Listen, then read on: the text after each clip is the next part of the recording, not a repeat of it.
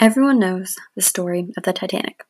They know the Leonardo DiCaprio movie, the Jack and Rose moment, the tragic love story. However, what a lot of people don't know is why the unsinkable Titanic sunk, and that there were a lot of holes in the Titanic's safety procedures. From just poor training of the crew to simply not having enough lifeboats, the Titanic did not have to be the disaster that we know it today. We are going to be looking at how the mistakes made on the Titanic led to modern shipping and life at sea safety practices today. Let's take a look.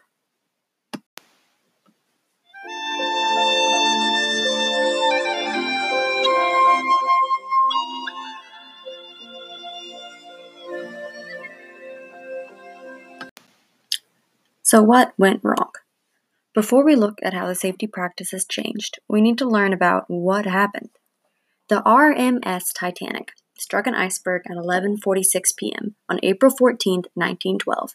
The ship collided with the iceberg only 37 seconds after it was spotted, and then over the next 2 hours and 40 minutes the ship went down. When the ship struck the iceberg, it damaged the bottom of the ship across a stretch of 300 feet. It only took 10 seconds for the iceberg to damage the ship to the point that it was doomed to sink, and the crew knew there was nothing they could do. The Titanic was considered an unsinkable ship. So, starting on April 19th, only 5 days after it sunk, a subcommittee of the Senate Commerce Committee was established to investigate the impossible happening. During the hearing, 82 witnesses testified about ignored ice warnings, a lack of lifeboats, how fast the ship was going when it hit the ice, and the failure of ships nearby to respond to calls of distress. Along with the hearings, the subcommittee launched a full investigation that was published in a report titled Titanic Disaster, Report of the Committee on Commerce. This report can be accessed through the U.S. Senate's website. So while the committee was investigating, outside reports came in as early as April 25, 1912. These reports included suggestions from appointed advisory committees.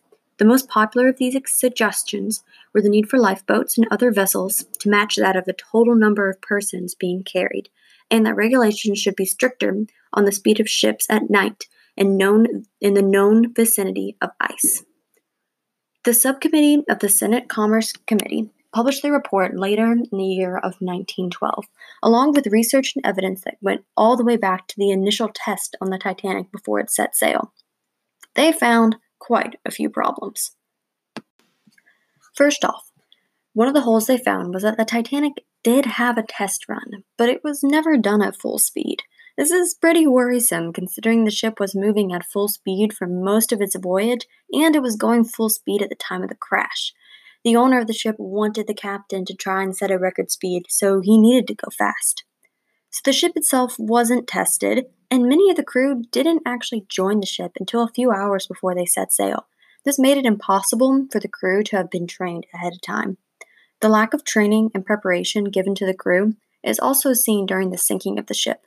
There is no system for loading the boats, and this led to disorganization, differing opinions as to how many people could fit on each boat, and one side of that Titanic was only loading women and children, while the other side would let men get on the boats. So really, for the guys, it was just luck. The ship was already low on lifeboats, and everything was pretty disorganized. But the crew's lack of training led to a failure in using the space that they did have. Another report comes from the Wreck Commissioner, Lord Mersey. He shares that only 711 people were saved out of the 2,201 people on board. The boats could have carried 1,178 people if they had all been filled correctly.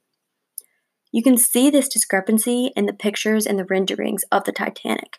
You don't see the orange lifeboats on the side, and while this may make the Titanic look really clean and sleek, I would much rather see those bright orange lifeboats. They look way more pretty to me.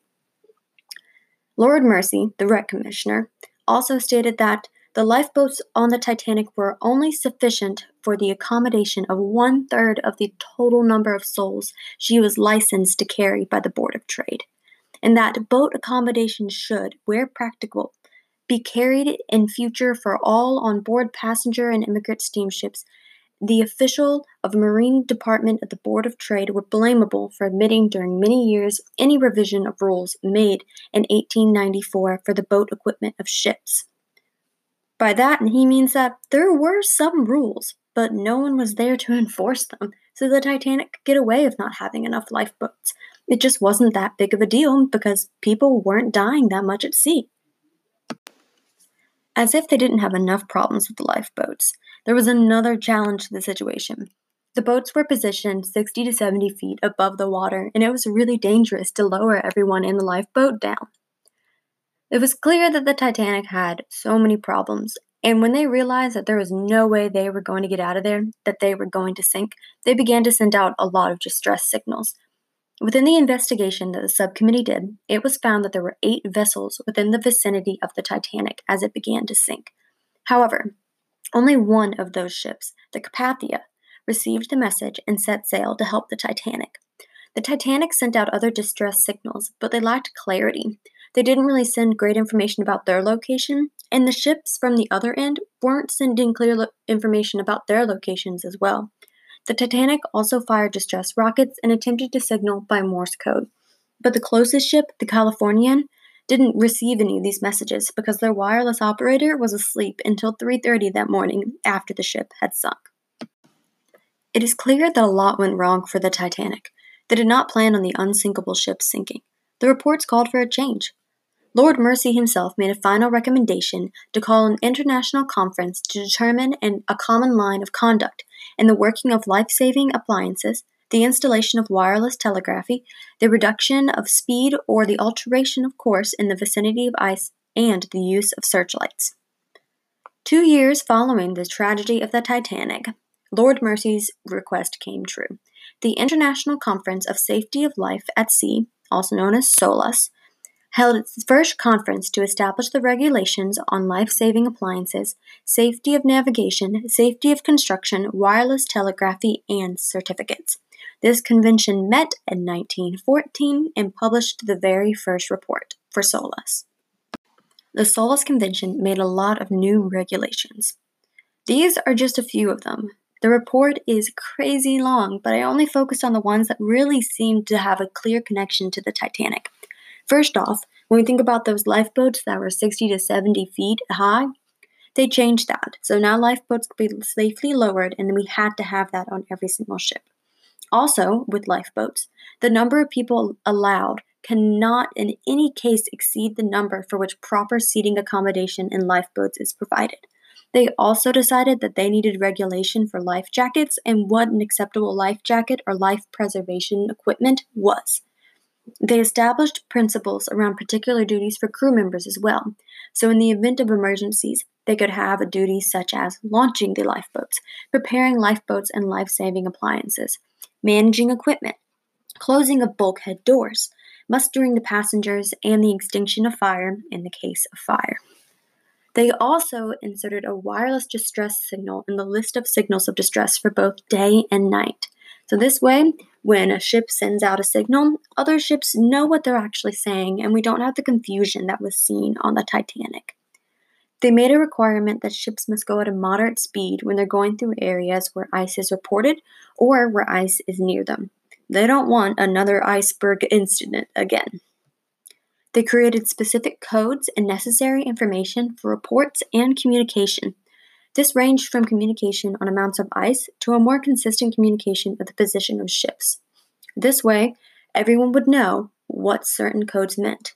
Morse code is not understood by everyone anymore. Not only did they make these communications really standardized, they also made it necessary for every ship to respond to a call of distress. There were 8 vessels near the Titanic, and only 1 responded. A lot of them could have heard about it and didn't realize the situation, so they didn't come. Why put yourself in a dangerous situation? But now, we've decided that it is our responsibility to help when other ships have a distress call.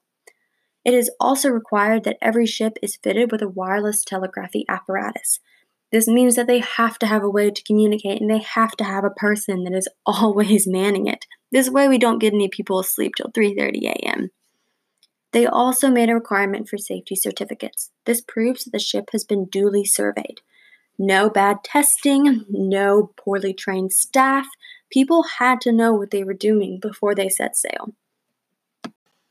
The SOLAS Convention has continued to meet, and the last conference was in 1974, though amendments have been made for more recent years.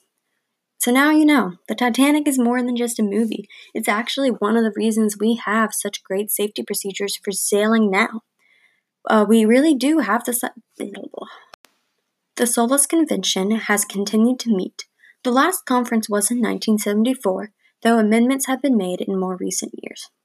So now you know, the Titanic is more than just a popular movie, more than a story you learn in school. We actually have the Titanic to thank for a lot of the safety procedures that we now take for granted.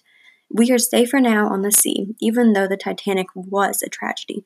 If you want to learn more about the SOLAS Convention or see their full report, you can find primary documents through the International Maritime Organization's website. You can also find the full copy of the investigation through the U.S. Senate's website. Thanks for listening.